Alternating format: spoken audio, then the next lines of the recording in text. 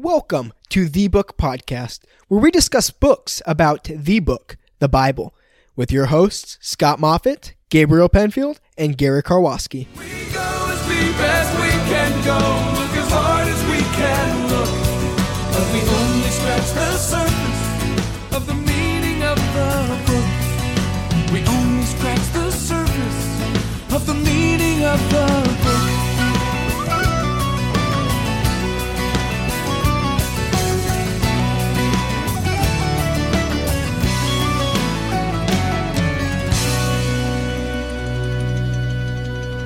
Hello, welcome to our listeners. This is podcast number 14 of the book. Today we interviewed Dr. Andy Woods, pastor of Sugar Land Bible Church and president of Chafer Seminary. We will be asking him questions about the book entitled The Coming Kingdom, What is the Kingdom, and How is Kingdom Now Theology changing the focus of the church? I believe this is a critical topic for the church today. This is true especially in light of the events that are going on all around us with the move towards globalism, one world government, and the electronic tracking systems that are now taking place. I'd like to introduce my fellow podcasters. First of all, there's Gary Karwoski and Gabriel Penfield. Gary Karwoski, fellow Cubs fan. This is the second time. Fellow Cubs fan, Gary Karwoski. Yeah. This is the second time we've welcomed Dr. Woods to our program. Let me share just a bit with you about his background. Andy became a believer in high school. He earned a BA in Business Administration and Political Science at the University of Redlands. He pursued his law degree at Whittier Law School. He then practiced law while teaching business and law and serving as interim pastor of Rivera First Baptist Church. He then deepened his biblical foundation at Chafer and Talbot seminaries before he moved on to Dallas Seminary, where he received his THM and his PhD. He became professor of Bible for 8 years at the College of Biblical Studies in Houston. Then Chafer Seminary came calling, and he became their president, I believe, in 2017. His stated goal was to advance the distinctives of biblical education. However, his passion remains with the church, where he's pastored the church, Sugar Land Bible Church, for the past 16 years. During those years, he has penned many articles for theological journals and published 4 books.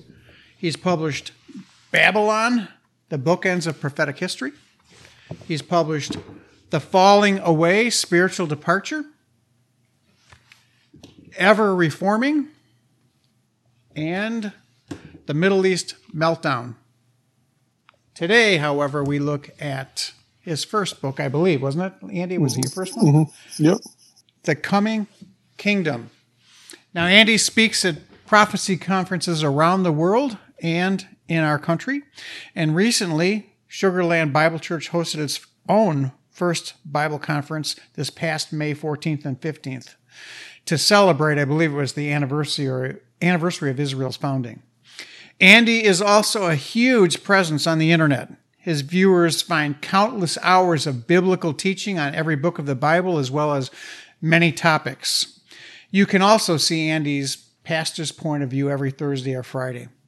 Last August, we interviewed Andy about his previous book, Ever Reforming, and we thank him for joining us. Welcome, Dr. Woods. Yeah, thank you, Scott, and thank you for that very warm introduction there. We welcome you, and I should not fail to mention your greatest achievement in life. That is being married to Anne for 25 years and having the lovely daughter named Sarah as a result.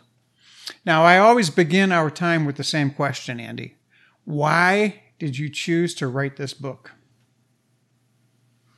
Well, I had, just gone through Dallas Seminary, and I felt there was a lot of confusion about the kingdom that I heard there, not from everyone, but from some.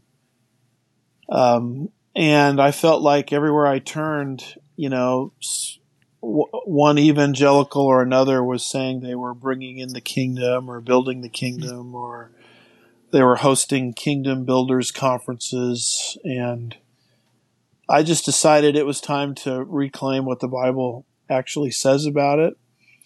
And I felt this was a area of confusion really going all the way back to the 4th century, that Satan has confused us on this, because when you're confused on the kingdom, you're confused on what the church is supposed to be doing. So that's probably why I went into this subject. Okay, in the past, there's been 2 great books written by dispensationalists on the kingdom. One was by George Peters and the other by Alvin McLean, which you, I believe, quote in your book quite a few times. Quite often. Yeah, quite often. Both of them were excellent works, but they could be laborious to the everyday reader. Was your book more aimed at the contemporary reader? Well, as I try to say in the book, I really wasn't coming up with anything new. I mean, this view of the kingdom you will find with First Peters and then McLean, but I felt that their stuff was older. Peters wrote, long time ago, and McLean, I think, wrote that book in the 50s or 60s, and so their conclusions really weren't being contemporized against the latest scholarly attacks. And so I sort of wanted to update their findings, but make them more relevant to what modern scholars were saying, and to show really that their conclusions still hold up, under close scrutiny. Yeah. Seems like we have to repeat this point quite often. I especially like at the end of the second part, where you kind of just face the common claims against a literal understanding of the kingdom, literal 1,000 years, and you just go point through point. And I've heard every single point, and you just rebut them nicely, quickly, and that's a great part. But before we start talking about that, how important is one's hermeneutic when understanding the Bible? Is understanding through a literal hermeneutic, is that important, or is that just like a secondary thing?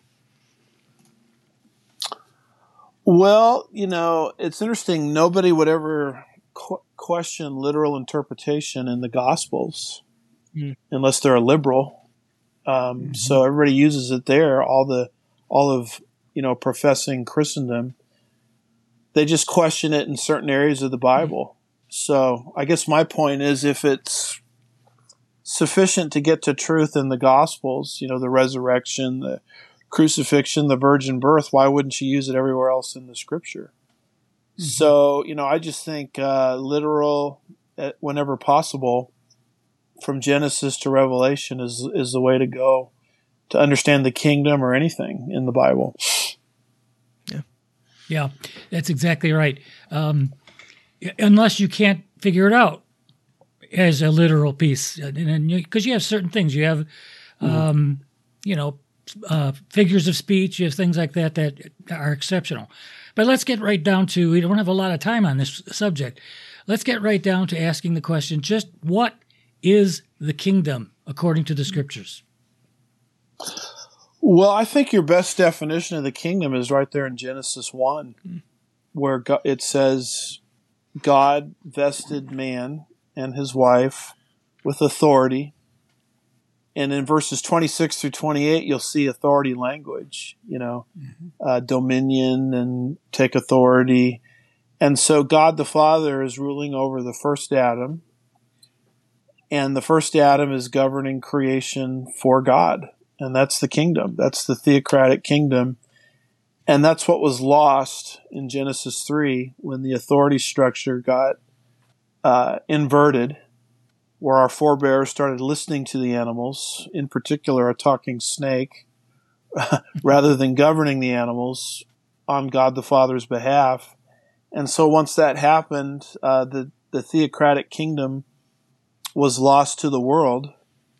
And the story of the Bible is how that theocratic kingdom is brought back. And we know it will be brought back in the 1,000 years, where God the Father is going to rule over not the first Adam, but the last Adam, Jesus Christ, and he's going to rule over this earth, governing that for God. And so that's my best understanding of what the kingdom is. Just want to make a quick point that this theocratic kingdom is not to be confused with the universal kingdom. Aha. Yep. Yeah. Because there's a sense in which God is always ruling directly. So that was never challenged. That couldn't be challenged, or God wouldn't be God. What we're talking about is a delegated authority to an agent where he governs for God. So when studying a passage, how can you tell the difference between a theocratic kingdom and the universal kingdom? How can you tell that difference? Well, the theocratic kingdom is something that's a lot of times conditional. Like it'll say, repent, for the kingdom of heaven is at hand. The universal kingdom is never conditional. The theocratic kingdom, typically when it's described as future, it's something yet to be restored. But passages about the universal kingdom describe God ruling right now. The theocratic kingdom typically involves a theocratic administrator, somebody who governs for God, but the universal kingdom is God's direct rule. And so there's just some different ways, to sort the two out. They would call that the sovereignty of God, the universal kingdom of God. Now, you argue in your book that Adam was the first theocratic administrator put in place by God.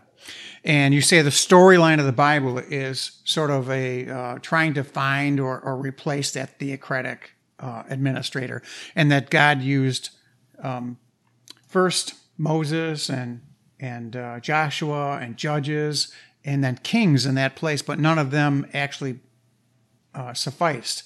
And so it's wrapped up in the coming theocratic administrator who will be the Messiah king. Can you help flesh that out and explain that to our listeners just a little bit more? Well, I think the theocratic kingdom was lost, in Genesis 3. But I do believe that it was restored sort of in a smaller sense at Mount Sinai. So from the time of Moses, and actually Paul mentions the darkness in between Adam and Moses in Romans 5, but really from Moses all the way until you have the last reigning king, a man named Zedekiah reigning on David's throne over Jerusalem. That whole period, which is probably over 800 years, it was kind of restored in type, in a smaller sense. In other words, God, as he was dealing with Israel during that time period, is trying to show the world what it could be like if Israel was in faith, because then that theocratic kingdom would extend to the earth. But as you say, Israel had a responsibility to enthrone the king of God's choosing. And boy, did they get it wrong. Didn't happen that way.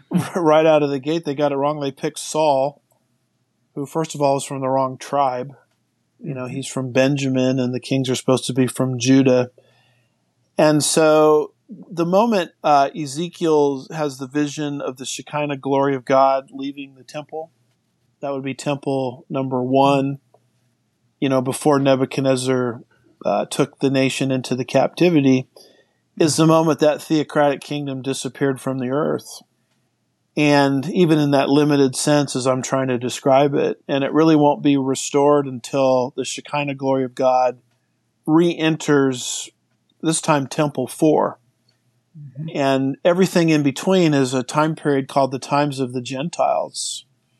That's sort of fleshed out in Daniel 2 and Daniel 7, where Israel would not have the kingdom in any sense. She would be trampled down by various Gentile powers. And that's going to continue until Israel enthrones the king of God's choosing, which they had a golden opportunity to do in the first century, but turned it down. But Israel is the nation that gets it right the second time. In fact, that's the point of Stephen's speech in Acts 7. That's what got him stoned to death. Mm-hmm. He said, you guys always get it right the second time, and you're getting it wrong right now. And they liked it so much they killed him right there on the spot as they were grinding their teeth at him, and Saul of Tarsus was holding the cloaks of those throwing the stones.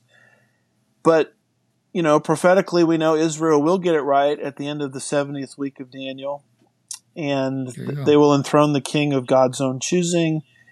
And then you'll have that paves way into the millennial kingdom, where what was lost in Eden gets restored.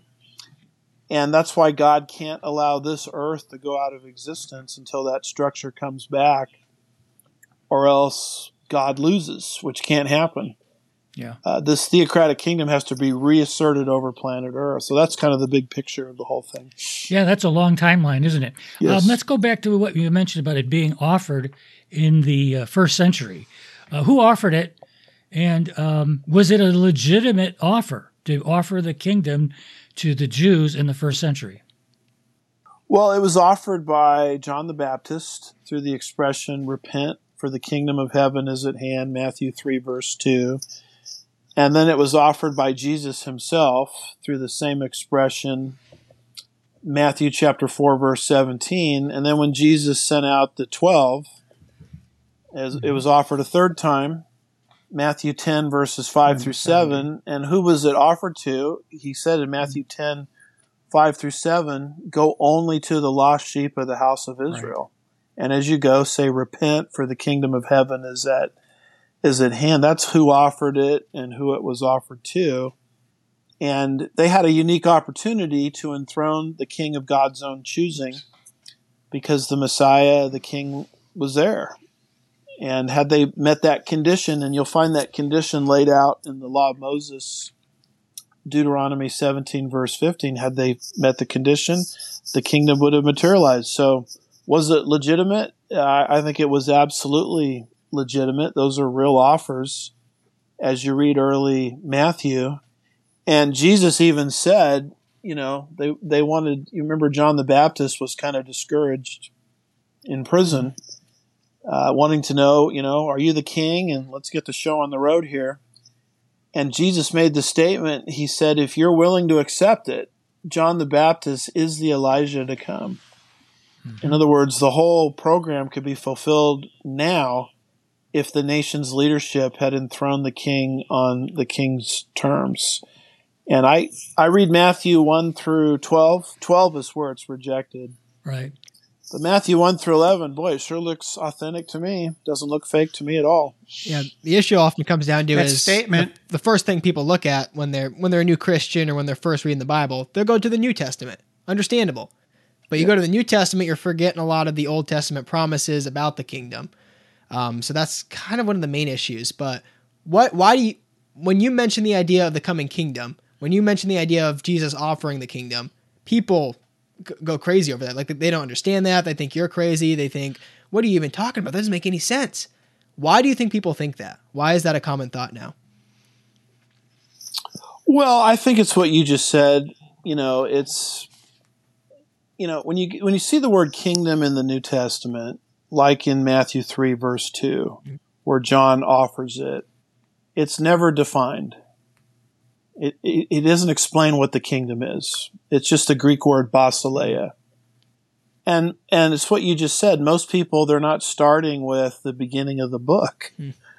You have to read the book beginning to end to fill in the right definition.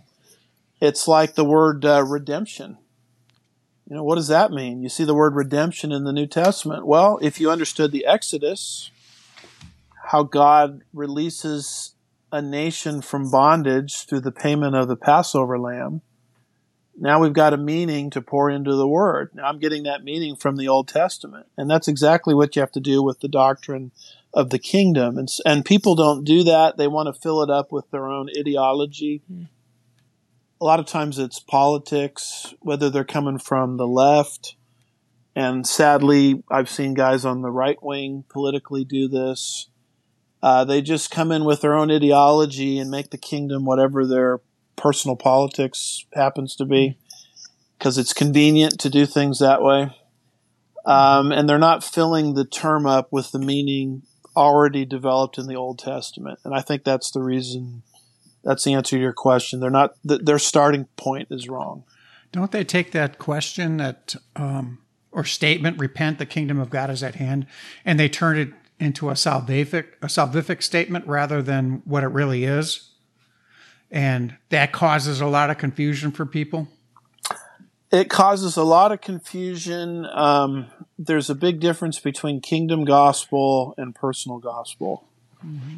Those are two different animals, if I can use that expression. Gospel means good news. That's all it means. Good news about what? Well, with kingdom gospel, it's the overthrow of Rome and the establishment of the millennium.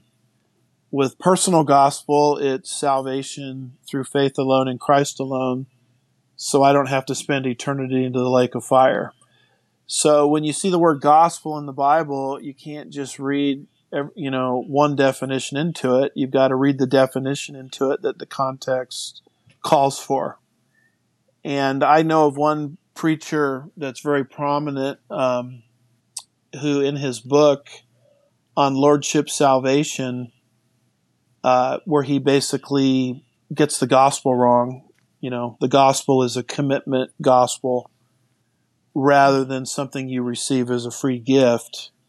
If you read what he says very carefully, part of the reason he thinks that is he doesn't see a distinction between kingdom offer and personal gospel. So he thinks what John the Baptist was preaching was a personal gospel, and it was not. And that confuses, in my opinion, his presentation of the gospel in the present.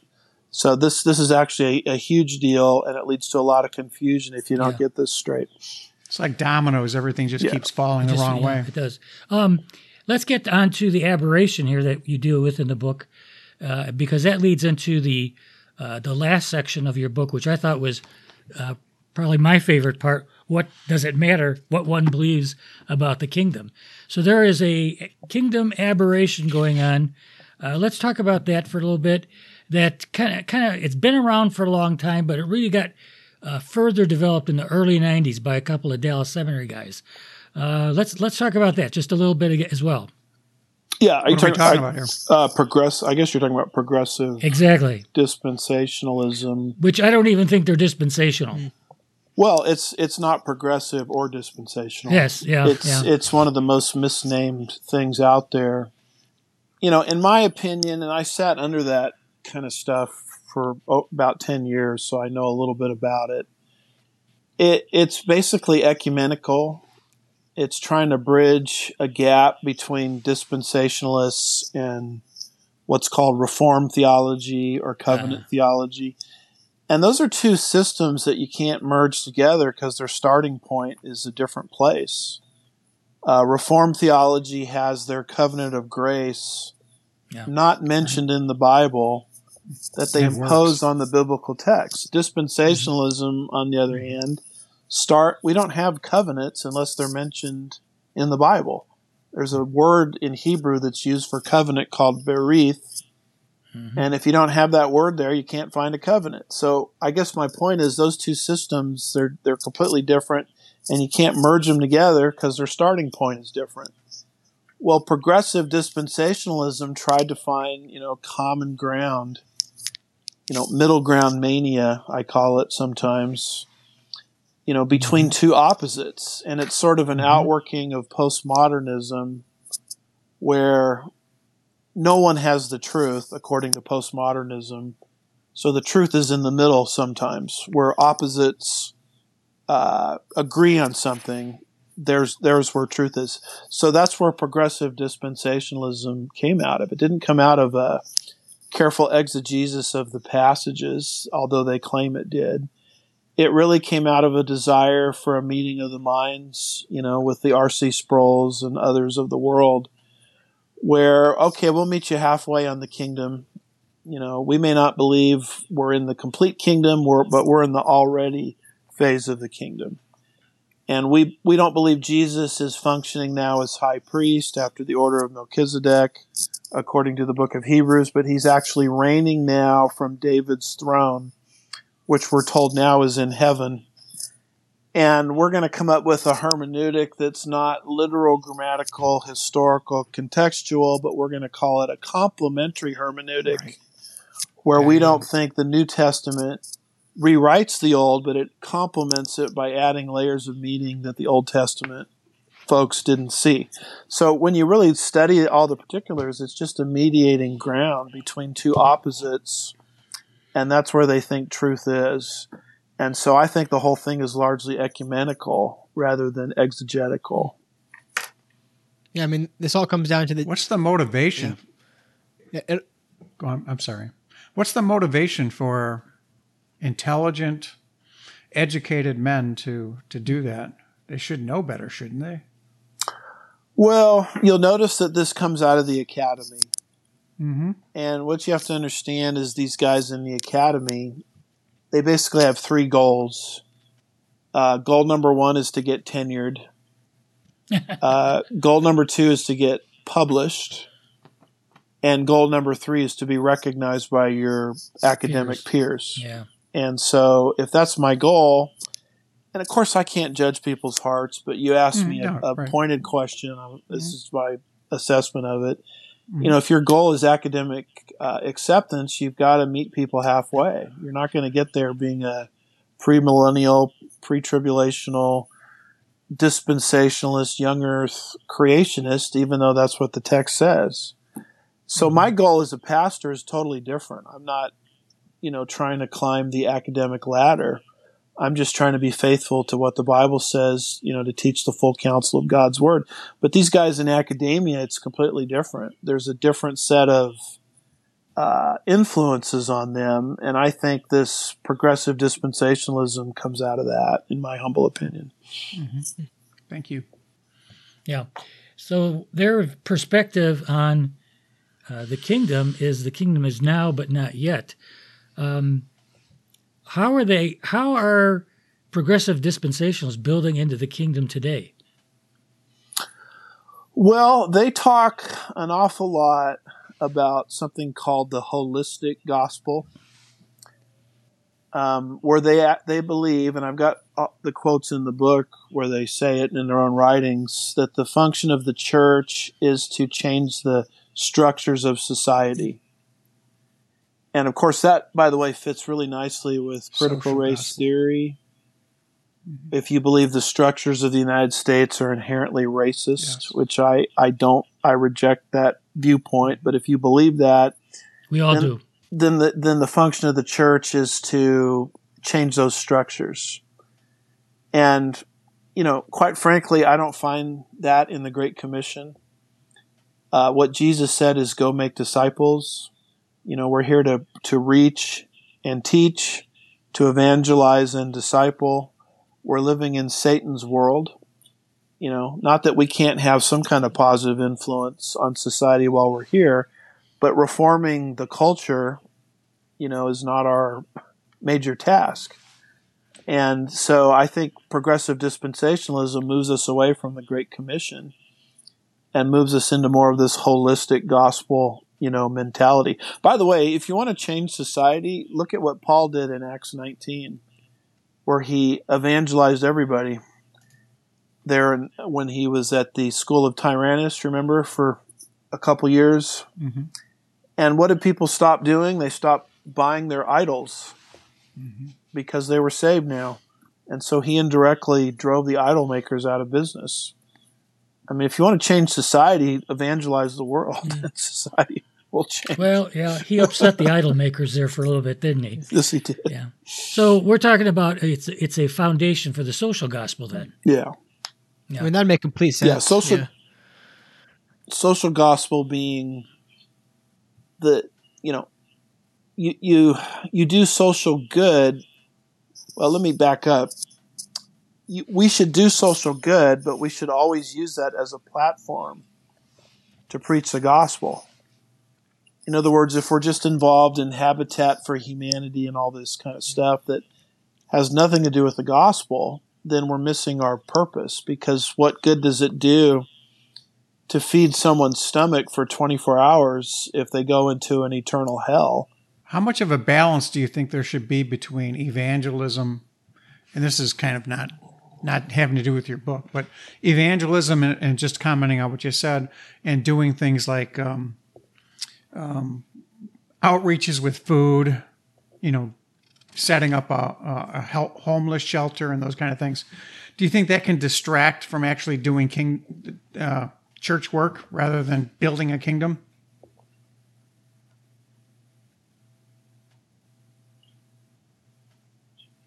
Yeah, my wife was just saying that lapse there was her fault. It's her stuff somehow attached here, but she's I think we fixed it. So sorry about that. Okay. Has she repented? She's repented. Yeah. She should have blamed it on the kids. Well, holistic gospel, it's really easy to get confused about what your purpose is. Mm-hmm. I believe humanitarian work, first of all, I'm not even sure that's the job of the church. I'm unconvinced that that's a job God gave to the church, particularly when Jesus said, the poor you'll have with you always. Now, if an individual Christian wants to get involved in that, then great. But I also think they should use it as a platform to share the gospel. The moment the humanitarian work takes over and the gospel becomes secondary or non-existent, you're now dealing with another gospel. It's what it was called earlier, the social gospel. So it's a very careful balancing act with all of that. Yeah. Let's talk briefly about what are the requirements for a kingdom, and why is the progressive dispensationalism's kingdom now not sufficient to meet those requirements? Well, Dr. Pentecost had his three requirements for a kingdom, a ruler, a realm, and a reign. I'm a little bit different in the sense that I think the requirements are laid out in the prophets. In order to say that the kingdom is here, the requirements of the prophets, who are a lamp shining in a dark place, you have to say those requirements are here. So you have to have people, when they die at the age of 100, they're thought to be accursed because they died so young. You have to have the sun 7 times brighter than what it currently is. Isaiah 30, verse 27. You have to have a millennial temple. You have to have a river flowing out of the millennial temple into the Dead Sea, and the Dead Sea comes back to life. We don't have that right now, huh? No, I've been to the Dead Sea. Yeah, you have to have a child able to stick his hand into the cobra's nest and not be harmed. You have to have peace in the world kingdom. You have to have agricultural prosperity all over the earth. You have to have no more war. And, the reason progressive dispensationalists and others reject that is they have a hermeneutic which says the New Testament changes the Old. Now, they're not as radical as the replacement theologians, which says the New Testament abolishes the Old in that sense, but they think the New Testament adds these complementary layers of meaning that aren't found. So they don't have to see correspondence between what's happening today and what the prophets predict in order to dogmatically say the kingdom is here. So it really relates to their hermeneutic. Yeah, one way progressive dispensationalists is kind of throw it away is if they make the Abrahamic covenant conditional, right? The Israelites, this is the final time they rejected Christ. All right, now their land's taken from them. But you mentioned in the book there's a difference between owning the land and possessing it. Can you explain that difference, the difference? Good question. Right. Well, just to be clear, because I want to represent people fairly, I don't think progressive dispensationalists have gone that far by saying that the Abrahamic covenant is conditional. Okay. I do think replacement theologians have done that, but they haven't done it quite. They're trying to find a mediation between the two camps, but it's studying an interplay between the Abrahamic and Mosaic. The Abrahamic gives the nation of Israel ownership over her blessings. What are her blessings? Land, seed, and blessing. So she will forever own those. Now, whether any generation enjoys what they own, they have to comply with the Mosaic law. And according to John 5, the Mosaic law points to Jesus. In other words, they have to enthrone the king on the king's terms. And until that happens, Israel owns but doesn't enjoy.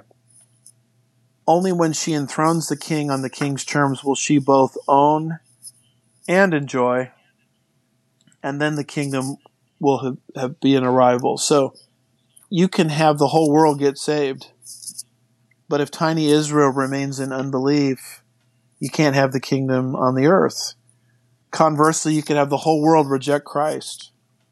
But if tiny Israel nationally believes, then she will have complied with the Mosaic covenant. She'll be the owner and the enjoyer, and the kingdom will come. So everything is riding on what Israel is going to do with her Messiah. And what I'm talking about here is a national leadership decision to enthrone the king. I'm not talking about individual Jews getting saved periodically in the church age. And so by covenantal design, the whole thing's riding on Israel's shoulders. Yeah. Yeah. Well, that sounds to me like that's what the whole purpose of the 70th week of Daniel is, to move Israel into that position. Well, a very good piece of theology that was given to me by the guy that led me to Christ is God knocks us down so we look up. Yeah. And I think God has worked in all of our lives that way. But prophetically, there's a big knocking down coming for Israel. And it's going to happen right in the middle, I believe, when the man that they've trusted in as their false Messiah betrays them by replicating what Antiochus Epiphanes did in 167 BC and desecrates their temple. Boy, they're going to be knocked so low when that happens, but that's a good thing because that creates their openness for the true Messiah, which they'll be open to in the second half of the tribulation. Your book goes through all of the texts that the progressive dispensationalists use to assert that they're correct. And if you just read through those verses without any other context to help you understand them, like your book, for example, if you just read those verses, they do sound pretty convincing. Like, for example, in Luke 17:21, it states that the kingdom of God is in your midst, or as some texts say, the kingdom of God is within you. Mm-hmm. So how do you explain that to people so that they avoid the confusion of believing that the spiritual kingdom has begun at 70 AD, for example, and that we're in it now? Mm-hmm. What's the best route to explain it clearly to them? Well, the best route is to look at all of those passages by themselves. Because what people do when they're trying to prove their theology is they, like you just said, they put them all in parenthesis, all the citations. And you look at all of them and you say, wow, we must be in a spiritual form of the kingdom. But if you go through each passage by itself, you'll see very fast that those passages are not saying what everybody thinks they're saying. When Jesus says the kingdom is in your midst, he can't be saying the kingdom is inside of you, because he's talking to the Pharisees, who are trying to kill him. I mean, so the kingdom is not inside of them. And when he says the kingdom is in your midst, all he's saying is, I'm here, guys. Enthrone me. And what I'm doing for you right now in terms of casting out demons and different things will be a reality for the whole nation and the whole world. And you develop that conclusion just by reading the passage in its context. And don't stop in Luke 17. Do it over in Matthew 12. Do it over in Colossians 1. 12 through 14 that everybody quotes. And you'll see individually these passages aren't, when you look at them contextually, individually, they're not talking about a present spiritual form of the kingdom at all. Yeah. So the key again is hermeneutics, context, going back and seeing what's before and what's after if you're going to actually understand a confusing passage. I found it interesting that you pointed out Laodicea means to be ruled by the people. Isn't that an interesting argument you could use to support elder rule? Yeah, that passage, Laos, people, Dikeo, ruling, Laodicea, being made up from those words, means the people ruling. And it's sort of funny, you mentioned progressive dispensationalists. They like to use that as what Jesus says to Laodicea there, as evidence that the kingdom is in force. Well, if the kingdom is in force, Jesus is doing a lousy job running it because he's outside the door of his own church, trying to get into the church. Let me in. And so, people are into congregational rule. I mean, that's Laodicea. It's the people's whims ruling. And I think that's one of the reasons why a local church is supposed to be governed by a plurality of godly men whose character has to be confirmed according to specific criteria that Paul lays out in 1 Timothy 3:1-7. I mean, the function of a church is to bring believers to maturity. It's not to let the inmates run the asylum, so to speak. Yeah. Well, in the same chapter, my grandpa just mentioned, you also mentioned several other things, right? Jesus is going to rule in the kingdom with a rod of iron. Obviously now, there's no rod of iron from what I can see outside of the church, in the church, right? There's still plenty of apostasy or people not following the faith. They're still saved, right? But they're not following the way they should be. Another thing is you talk about not just the rod of iron, but also talking about silence, right? People, progressive dispensationalists, they point to the New Testament and they say, nowhere does it say that Israel's still God's chosen people, right? You don't see in Matthew 28, Israel is God's chosen people. So they kind of argue from a silence of the New Testament, since it doesn't mention it specifically. How could you argue pretty well against that? So why don't you put it in your own words? How can we fight back against that? Right. Well, just to be fair, I don't want to misrepresent people. I don't think now what you're describing replacement theologians do. Okay. But I don't think progressive dispensationalists have gone so far that they've chopped off Israel completely. They still believe in a future for Israel. Right. In my opinion, they've watered it down some because Israel is just one of many nations in the millennium, whereas my understanding of prophecy is she's the head, and not the tail. She's preeminent. But you're right. Replacement theologians think that an argument that doesn't mention Israel in the New Testament means that somehow Israel's program is canceled. Let's assume there is a silence, which, by the way, there's not, but let's assume there is. That in and of itself cancels nothing. I mean, if I tell students, hey, at the end of the semester, your paper's due, and I tell them that at the beginning of the semester, but I never mention it the rest of the semester, that doesn't cancel what I originally said at the beginning of the class. The papers still do. And so even if the New Testament is silent on Israel, the Old Testament has plenty of information telling us that God has a plan for Israel. By the way, why would God have to repeat everything that he already said in the Old Testament? I mean, we wouldn't need an Old Testament if that was so. If the New Testament just repeated the Old, I guess what I meant was we wouldn't need a New Testament if he's just repeating what's in the Old. So silence is not a cancellation. Now, having said that, it's true that Israel is not as prominent in the New Testament as it is in the Old Testament, but it is mentioned many places. Romans 11 being the most conspicuous. Paul says as clearly as it can be said, all Israel will be saved. The New Testament, Jesus says, you who have followed me in the resurrection will govern the 12 tribes of Israel. That's Matthew 19, verse 28.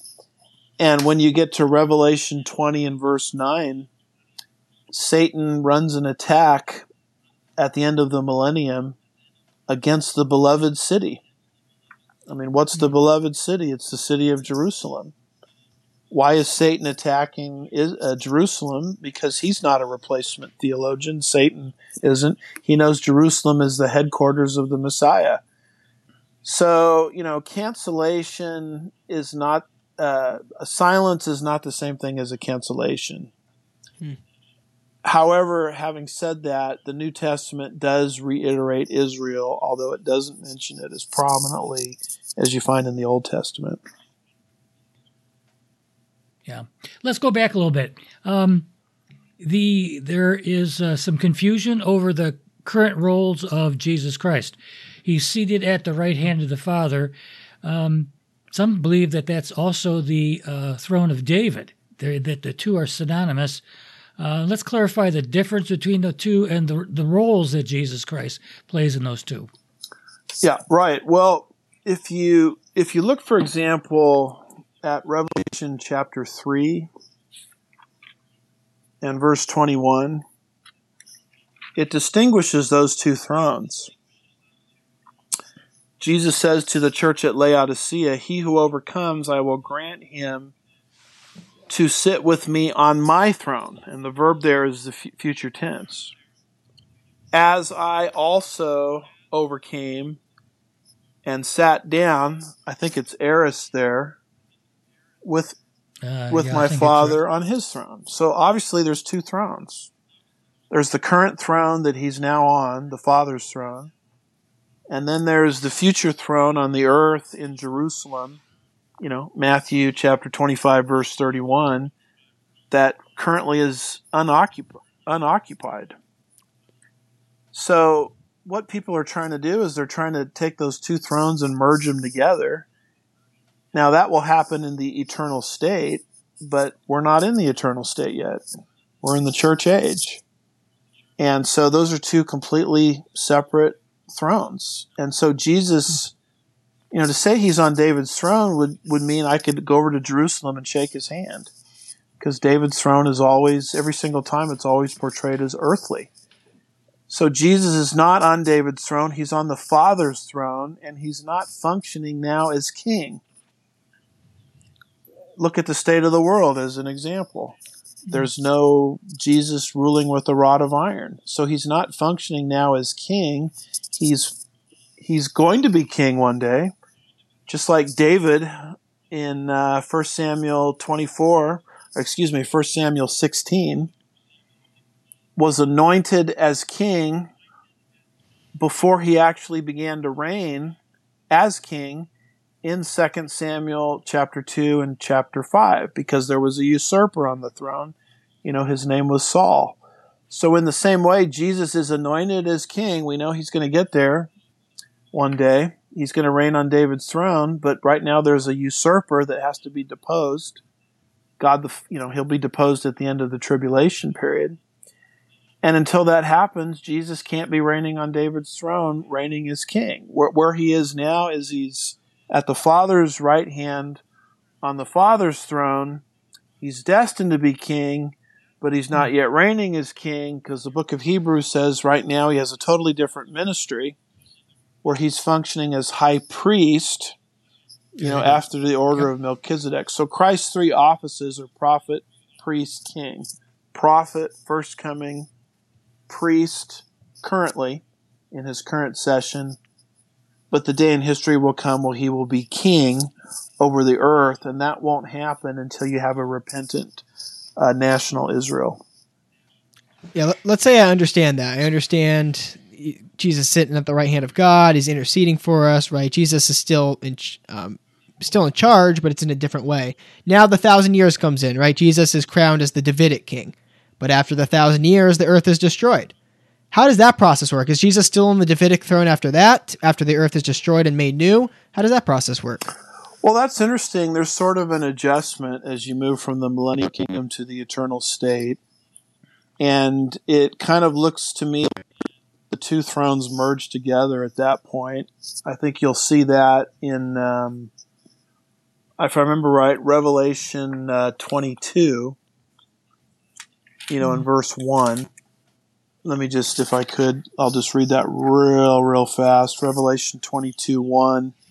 It says, "Then he showed me a river of the water of life, clear as crystal, coming from the throne of God and of the Lamb." So you don't see the distinction anymore between the two thrones like you saw in Revelation chapter 3, verse 21. But that only happens after the earth, as you mentioned, is dissolved by fire. Because God, through the last Adam, has already reasserted what was lost in Genesis 1. That's what the 1,000 years are for. Well, God ends. So now God is free to start afresh. And since this world has been contaminated by sin, he dissolves it by fire and replaces it with a new heavens and new earth. And so sort of the story of the Bible is from a garden to a city, with a cross in between. And with the asserting of Christ's regal authority, an already done deal, because the 1,000 years are over, we're free to. God is pretty good at starting over. You notice in the Bible, he starts over with 8 people after the flood, and then he disciplined that generation that came out of Egypt. So he started all over with their kids in Numbers 13 and 14. And here's just another example of it. The regal authority of Christ has been asserted. God is the winner of history, so let's just melt everything down because of the sin problem, and let's start all over with the new heavens and new earth. And that's when the 2 thrones merge together, but not beforehand. Okay. All right. So I got that down, right? In 2 Peter, Oh, you can go. in 2 Peter 3:10, it says, "But the day of the Lord will come like a thief, in which the heavens will pass away with a roar, and the elements will be destroyed with intense heat." That's what we were just talking about. But you go into at length about what pass away means. Now, there's another passage, 2 Corinthians 5:17, which says, "If anyone is in Christ, he is a new creature. Old things have passed away, and behold, all things have become new." But it's not the same kind of passing away, because the one is the argument that the whole earth is burned up and done away with, where the Christian, when he becomes a believer, the old things pass away, but his body is not burned up. Can you kind of reconcile those two usages of pass away, and how can they mean different things contextually? Do you understand what I'm asking, first of all? Well, yes, yeah. It's a difference of the view of the eternal state. Some view it as a renovation. Right. Some view it as an ex nihilo new creation. And you'll find good people on both sides. My understanding of it is it's the millennium, which is the renovated earth. The eternal state is a new earth. And a lot of it relates to pass away. John says, what happened to the old earth? It passed away. And that same verb that's used in Revelation 21 verse 1 for passed away is also used in verse 4, where it says sin itself, death itself has passed away. So I don't think sin or death is renovated. It's just gone. And so in the same sense, the old earth is gone. And it has to be done away with, because Paul says in Romans 8 that Adam's sin caused all of creation to groan. I mean, groaning is going on. It affected everything. And so God can't, just, in my opinion, slap a coat of fresh paint over it. It has to be completely dissolved and replaced with the new heavens and new earth. And in fact, the eternal city, which I think is now hovering over the earth, and I get that from Galatians 4:26. It describes the eternal city with the present tense verb. That city is not even fit to descend to this planet, because of original sin. It's only going to come down after this earth has been completely destroyed by fire. All the effects of original sin are gone. Now that eternal city can descend.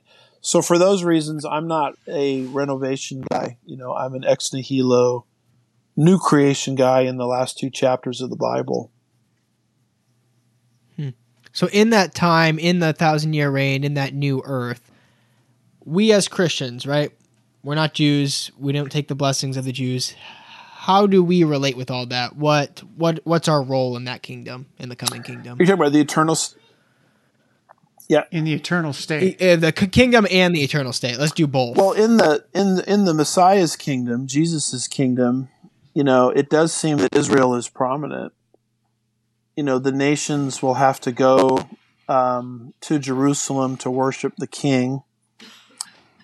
Zechariah chapter 14, verses 16 through 18. So Israel has preeminence over the Gentiles. But it does talk about how we as the church are going to rule and reign with Christ. Revelation 5, verse 10. So somehow in that reigning process, we as resurrected members of the church are given authority in that kingdom. So I wish every detail, was explained to us, but that's really the best I can do with the limited revelation that God has given us. And then by the time you get to the eternal state, it is true that everyone will be resurrected. But when you look at the foundations of the city, they're named after the apostles of the Lamb.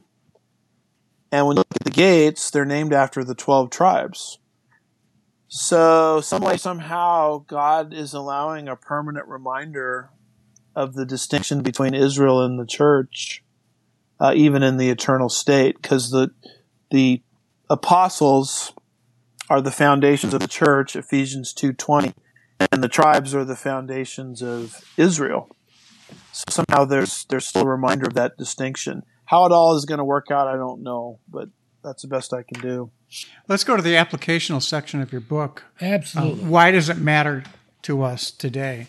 You argue in your book that to take the kingdom now view, that he's reigning spiritually in our hearts view, that has led to all sorts of abuses in the church today. We already talked about one, the social gospel, but you also talk about power evangelism as one abuse, and the other was, remind me. Oh, I talk about several of them. Prosperity gospel. Gospel, that was prosperity, power. Yeah, power evangelism, that kind of thing. It's interesting. We spend so much time as conservative Christians shooting at a false doctrine we think is wrong. And what's interesting is we don't spend our time looking at the foundation that false doctrine grew out of. So you take, for example, power evangelism. That's the teaching of John Wimber and the Vineyard. And that's a teaching that basically says if you don't have signs and wonders happening in your evangelism, then it's not true evangelism. And we could argue with that till the cows come home, because faith comes by hearing and hearing by the word of God, not necessarily by seeing miracles. But what's interesting about that whole discussion is Wimber got that idea from a guy named George Ladd. George Ladd was a professor at Fuller Theological Seminary, and Ladd taught Wimber at that seminary the already not yet view of the kingdom. So in Wimber's book on power evangelism, he gives full credit to George Ladd for the view. So, you get into power evangelism, a fundamental disagreement you could raise is whether we're in the kingdom or not. And if we're not in the kingdom, then out the window goes power evangelism. Because if we're in the kingdom, you should see the miracles of the kingdom. But if we're not in the kingdom, then miracles would be more rare today. And so that whole conversation, it's interesting. People get real heated on that.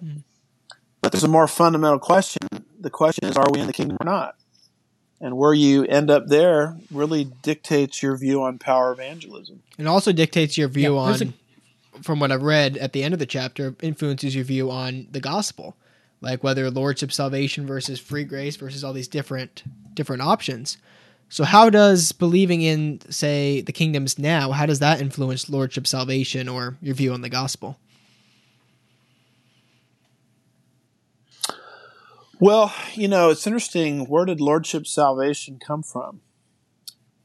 A lot of people will say it came from John MacArthur. But that view was around long before John MacArthur popularized it. One of the most prominent proclaimers of that view academically was a man named Kenneth Gentry. And Kenneth Gentry is a rabid replacement theology, kingdom now preterist. And his views on the kingdom go real well with lordship salvation. Lordship salvation is the idea that if Jesus is not Lord of all, then he is not Lord at all. And that fits really well with kingdom now theology, because if we're in the kingdom, he's reigning with a rod of iron And so you can't have carnal Christians, you can't have backslidden Christians, you can't have, wayward Christians. And so the more kingdom now you become in your approach, I think the more open you are to lordship salvation, for that reason. So if Jesus is reigning and ruling in your life and in the spiritual kingdom, then you should be submitted to him now in every area of your life. Yeah, That's and the if you're idea. not, then I have a right to call into question your salvation. And I have a right to call into question my own salvation because he's not reigning the way he's supposed to. But we're disputing the fact that he is not ruling and reigning here on earth because there is no land he's ruling over. There's no reign that he is in charge of. There's no rules for it. That's to come yet. Yeah. A couple other areas that I think this influences, we haven't really talked about it, but dominion theology, I think, is an area. And anti-Semitism in the church. Let's talk about those two. Dominionism is the idea, whether it comes from the right wing or the left wing, is the idea that our job is to elect Christians to office, and they're supposed to basically bring in the kingdom, and they're actually supposed to re-implement the Mosaic Law. Quite frankly, I don't believe there is such a doctrine, because Christians all over the world are suffering. Tell that to a Christian in a Muslim country, who's suffering and runs the prospect of martyrdom. I mean, they're not exercising dominion. So dominion theology really goes very, very well with kingdom now theology. The more kingdom now you are in your theology, the more you think that we're here to rule and reign right now. You have, for example, the false doctrine of the 7 mountains mandate. They've got these 7 areas of cultural influence that Christians are supposed to take over. Education, media, politics, finance, all that kind of stuff. And it's all related to the idea that we're in the kingdom. So now theology goes perfectly with dominion theology.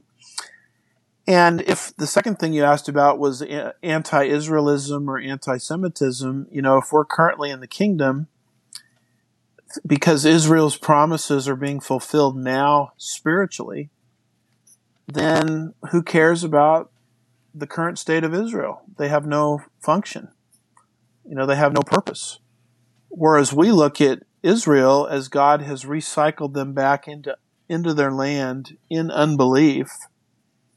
So one day, once they're saved, on the other end of Daniel's 70th week, he's going to fulfill his covenantal promises in and through them. So that makes us very pro-Israel in our belief system.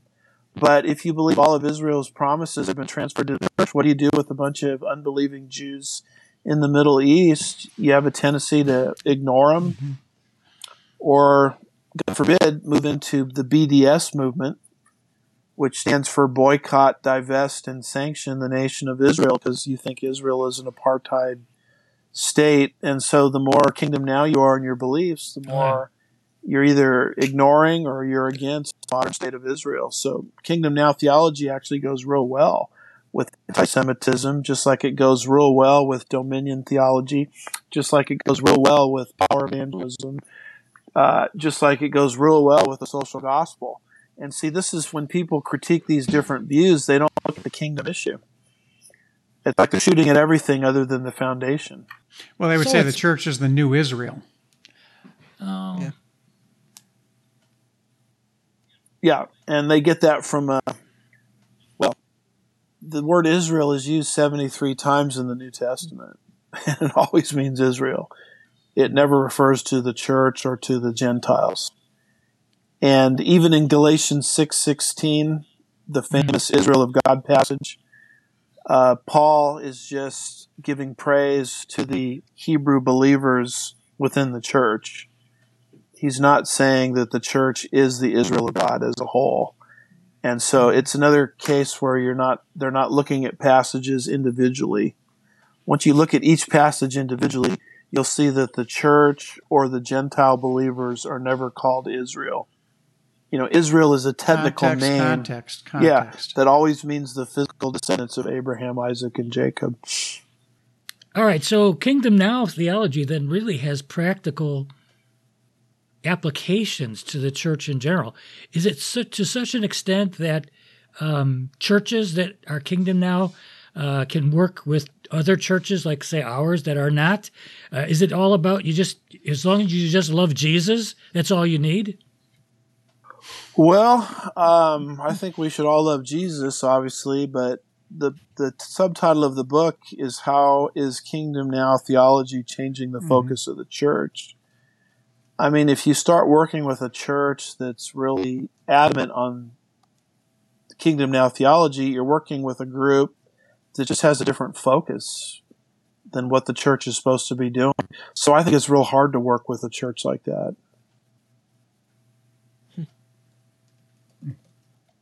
Agreed.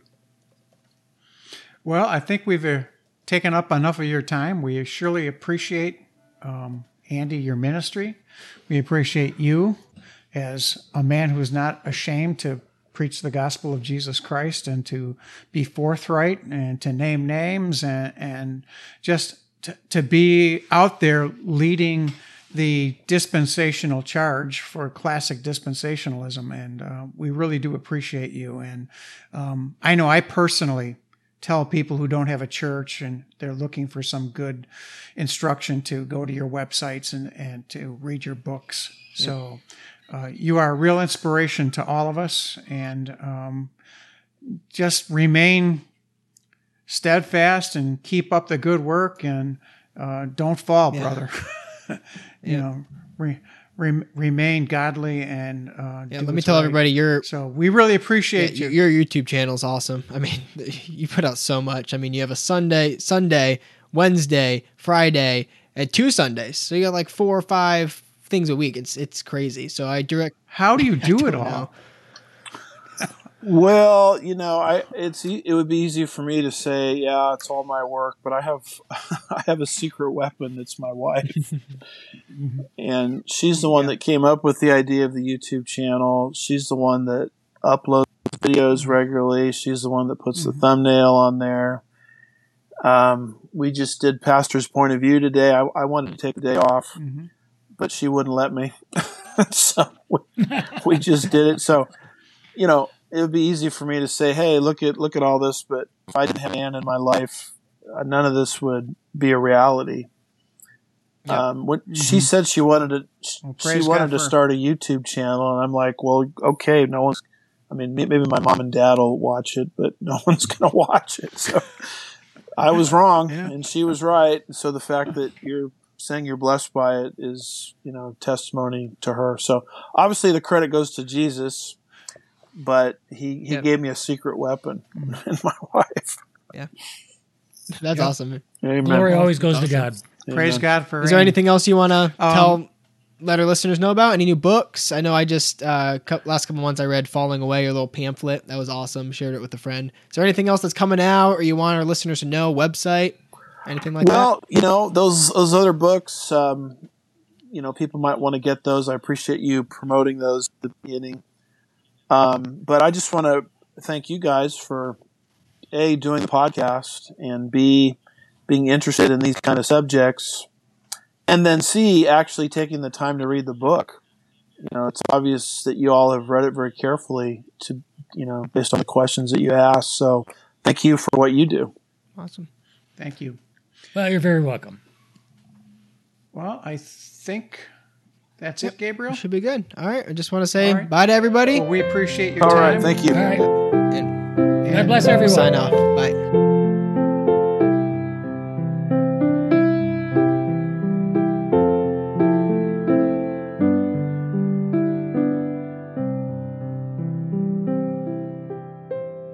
Thank you for listening to another episode of the Book Podcast. If you liked what you heard and want to support us, like, follow, subscribe on any podcasting platform, on YouTube, on Facebook, Instagram, or Twitter. Simply type in @HearTheBookPod, @HearTheBookPod. Thank you. See you next time.